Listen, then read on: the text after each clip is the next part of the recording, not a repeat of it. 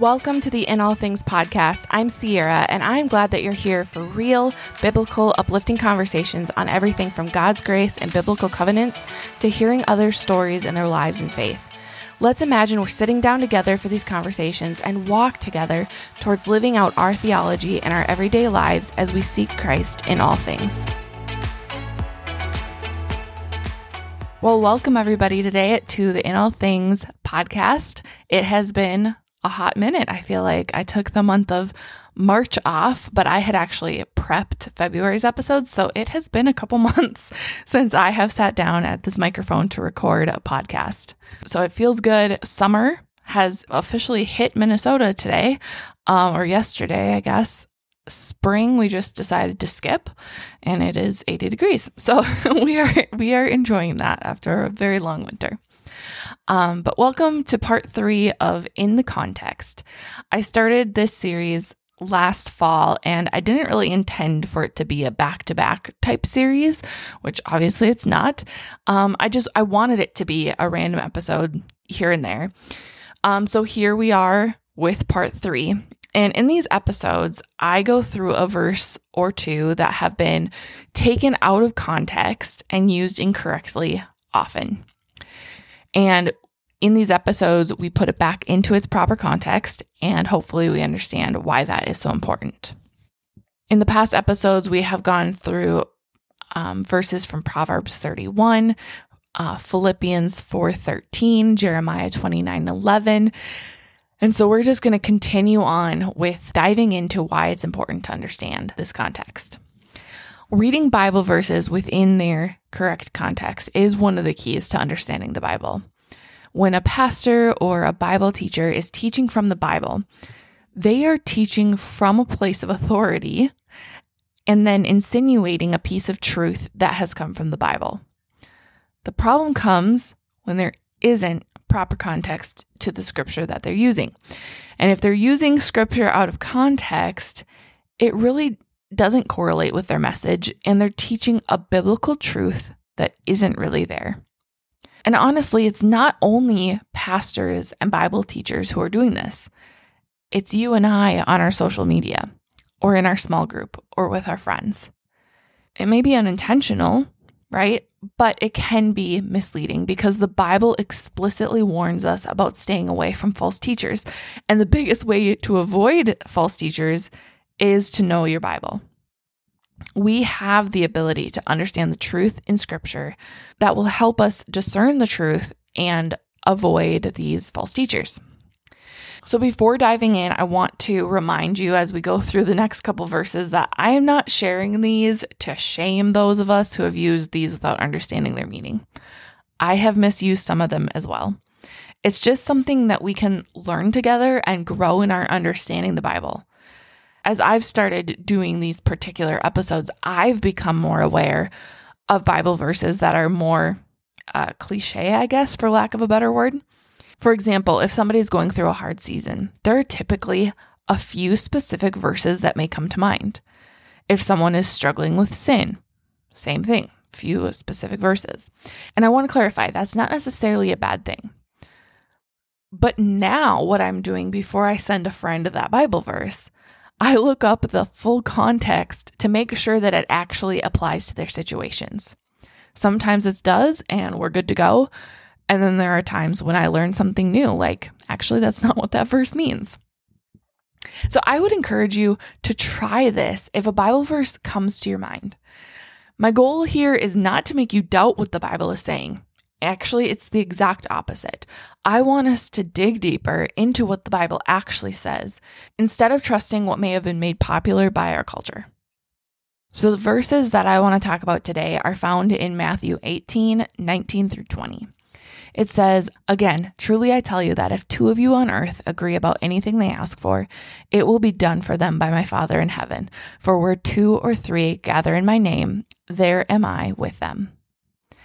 I was actually visiting a church recently where this was taken out of context, and it got me thinking more about it. There are 2 ways that this verse is commonly used, and neither of them are correct.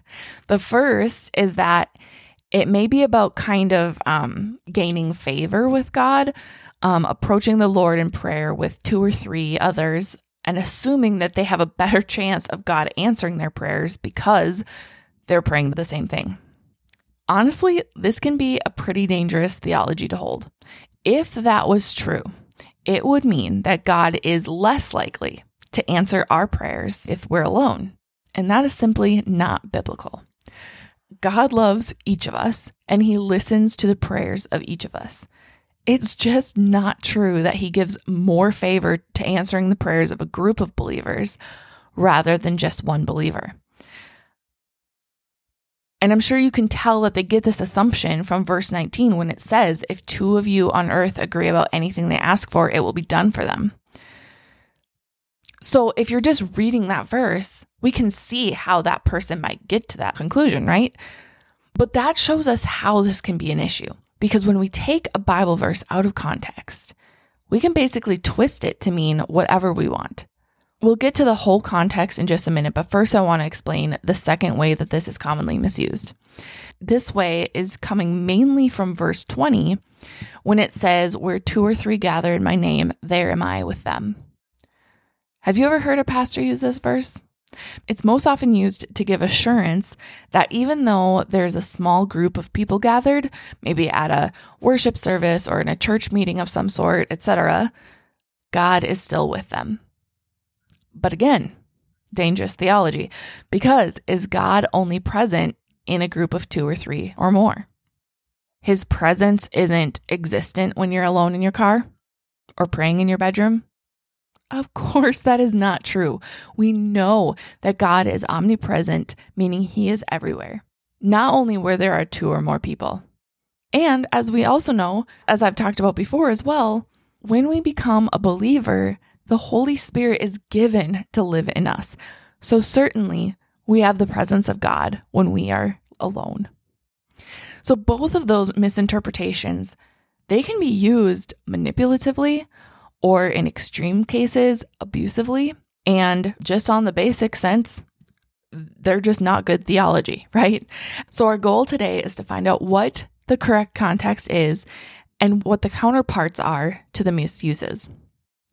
We're going to start in Matthew 18 and jump a few verses ahead of those 2 that I already read. We're going to read verses 15 through 20. And before I start, it's important to note that Jesus is talking here. If your brother or sister sins, go and point out their fault just between the 2 of you. If they listen to you, you have won them over. But if they will not listen, take 1 or 2 others along so that every matter may be established by the testimony of 2 or 3 witnesses. If they still refuse to listen, tell it to the church. And if they refuse to listen even to the church, treat them as you would a pagan or a tax collector. Truly, I tell you, whatever you bind on earth will be bound in heaven, and whatever you loose on earth will be loosed in heaven. Again, truly, I tell you that if 2 of you on earth agree about anything they ask for, it will be done for them by my Father in heaven. For where 2 or 3 gather in my name, there am I with them. All right, so the first clue in this passage that I just read is that Jesus is not talking about a gathering of people to pray or to worship. He's not talking about a gathering of people in any way. The subject matter here is confronting sin in another believer's life and the process of going about that. If you'll imagine with me for a second, looking at the book of Proverbs and reading some of those verses, sometimes it seems as though the topics kind of jump around from verse to verse and it constantly changes, right? Because they're different Proverbs. However, in the gospel, we will often see these section titles in our Bibles. And of course, we know that they were not included in the original manuscripts, but it will often indicate to us when a new topic is starting. And verses 15 through 20, they're all under one section. So they're kind of all one conversation. Jesus didn't tell us how to confront sin in our fellow believer's life, which is a pretty heavy topic, and then move on to in the next sentence, where 2 or more of you are gathered, I am with you. In this passage in Matthew, it is all one topic of conversation. So let's look more into what Jesus is actually talking about here. Verses 15 through 17, where he's outlining how to do the confronting and the calling out. That is pretty clear and straightforward. I did an episode on accountability, and I talked about this passage at that point as well back in September of 2021. It was episode 34. If you wanted to go back and listen to that, I'll put a link in the show notes for this one. But when this passage starts to get misunderstood is beginning in verse 18. And it says, "Truly I tell you, whatever you bind on earth will be bound in heaven, and whatever you loose on earth will be loosed in heaven." So I know that this verse isn't the one we're focusing on here, but I did find it interesting, and it is a part of the context. So that verse was actually used earlier in Matthew as well, when Jesus was talking to Peter and the rest of the disciples. He was giving them authority to bind on earth and to loose on earth. But what does that mean? It's confusing lingo for today, but they were actually commonly known legal terms in Jesus' day. To bind meant to forbid, and to loose meant to allow. So Jesus wasn't telling the disciples that their judgment overruled his, that they could pick and choose who was going to heaven. That's not what Jesus was saying. They couldn't just make up the rules as they went. Sometimes our Bible translations, because of how different translations are translated, we don't get to fully grasp the sentence structure from Greek. And I know that sounds super nerdy, but when we look at it structured accurately, it would read this way. "Truly I tell you, whatever you bind on earth shall have been bound in heaven, and whatever you loose on earth shall have been loosed in heaven." Therefore, we can understand that the disciples weren't given power to decide who's allowed or forbidden from heaven. Instead, they were given authority to discipline and, if necessary, excommunicate unfaithful church members, and to be able to discern biblically when to do so and when that person was following the Lord and when they were not. If they were listening to the church and listening to other believers, or they were not, right? And we have that authority as well. So it's pretty clear by this point that this passage is about order in the church. And we're going to conclude with these two verses that are so often misused. "Again, truly I tell you that if two of you on earth agree about anything they ask for, it will be done for them by my Father in heaven. For where 2 or 3 gather in my name, there am I with them." Again, this is still Jesus talking, and he's actually using some Levitical law and applying it to the new covenant we have under Christ. This old law is found in Deuteronomy 19, verse 15, and it says, "A single witness shall not suffice against a person for any crime or for any wrong in connection of any offense that he has committed. Only the evidence of 2 witnesses or of 3 witnesses shall a charge be established."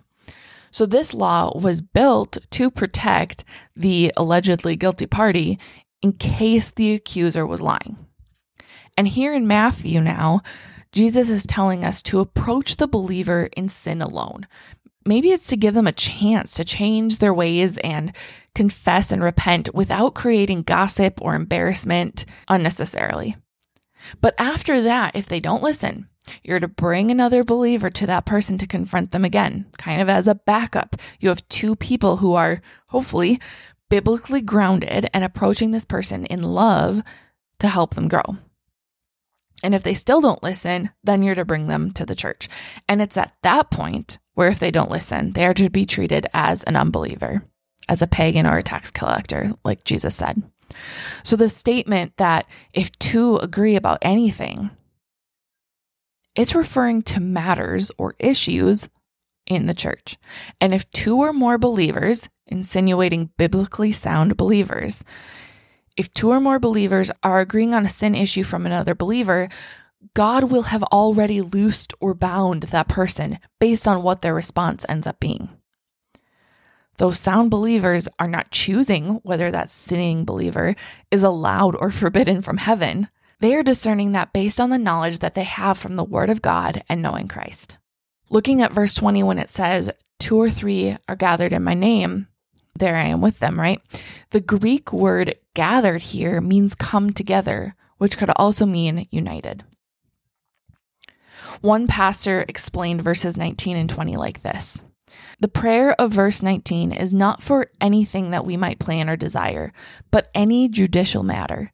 The word pragma often indicates financial matters or legal decisions, and the 2 or 3 brought together in verse 20 is not talking about worship services. The omnipresence of God and the indwelling of the Holy Spirit assures Jesus' presence even when a Christian is alone. The word come together in Greek means united, not merely gathered.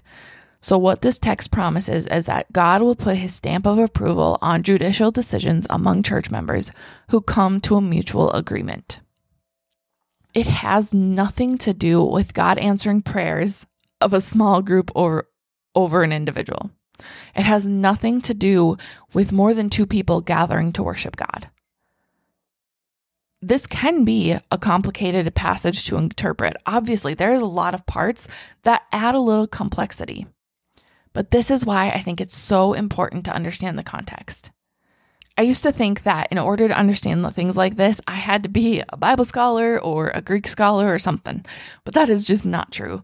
While I was researching this for this episode, I used a few resources, and I just want to share this with you in case you are ever just wanting to research some different things.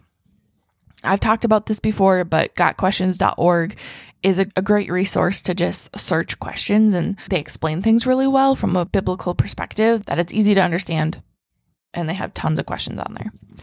I also looked up a few different translations of the Bible to see what they said, if they said anything differently. So I looked up NIV, ESV, KJV, and the AMP as well. And BibleHub.com is what I use for the Greek, and it is so helpful and it's pretty easy to use. You basically type in the Bible verse that you're looking for and then click the word lexicon, and that is going to pull up the Greek translation for each word or phrase, and you can click to learn more about its definition, where else in the Bible it's used, and so forth. Just play around with it, but it really is easy to use, and I have found it to be a great resource because I'm just not a Greek scholar, so I don't know these things. I also just Google searched some things about the verses that I was researching, and I want to note that this is where you have to be extra careful.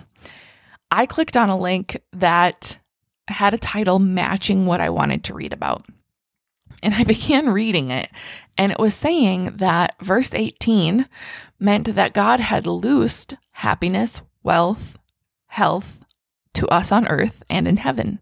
And he has bound sickness and sadness because God wants us to be happy. It basically just proved why this is so critical. When I first read that passage today, did you even think that? Did you get any of it out of that God wants us to be happy? I don't even know where this person could have extrapolated that from. But if someone is just reading that on the internet and browsing along and doesn't know the Bible or doesn't know how to properly get context, they could fall for that prosperity gospel. And it's certainly not the gospel that we want them to come to know. I found this passage really interesting today, and I hope you enjoyed following along. I hope these resources can help you do your own research as well. I took the month off, as I mentioned at the beginning of this episode. I took the month of March off after I moved and I went on a vacation, and I had a church event that I was running all in the same week. So it was great to have a month off to just adjust as I needed to and begin helping my sister plan her wedding. After a lot of thought and prayer, I will be taking the summer off beginning right after this episode. I wanted to put out one last episode and announce it here because I do know that some of my listeners don't have social media, so they wouldn't know. But my plan is to be back. As I was planning this episode after a couple months off, like I said, I was just reminded about how much I enjoy doing this. But I do have some things this summer that I want to be able to give my full attention to. I'm running the women's ministry at my church, and again, my sister's wedding, and just spending time with her as she's moving out of the state when she gets married. Fun fact, she's actually getting married to Johnny, who was on my podcast last spring talking about politics, and you've heard my sister Frankie on multiple episodes as well. So that's just kind of fun. But stay tuned, and I hope you guys have an incredible summer. My goal will be to be back in October, so make sure to swing back around then. Have a good one, guys.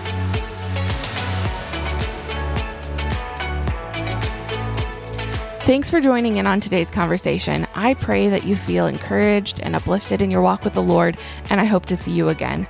You can find me on Facebook and Instagram at In All Things Pod, or visit my website, inallthingspodcast.com, for more content. If you enjoyed the episode, I would love it if you invited your friends into our conversations. Please share with your friends and leave a review on Apple Podcasts or your favorite listening platform. This helps get the word out about In All Things so that it's easily accessible to more people. See you next time.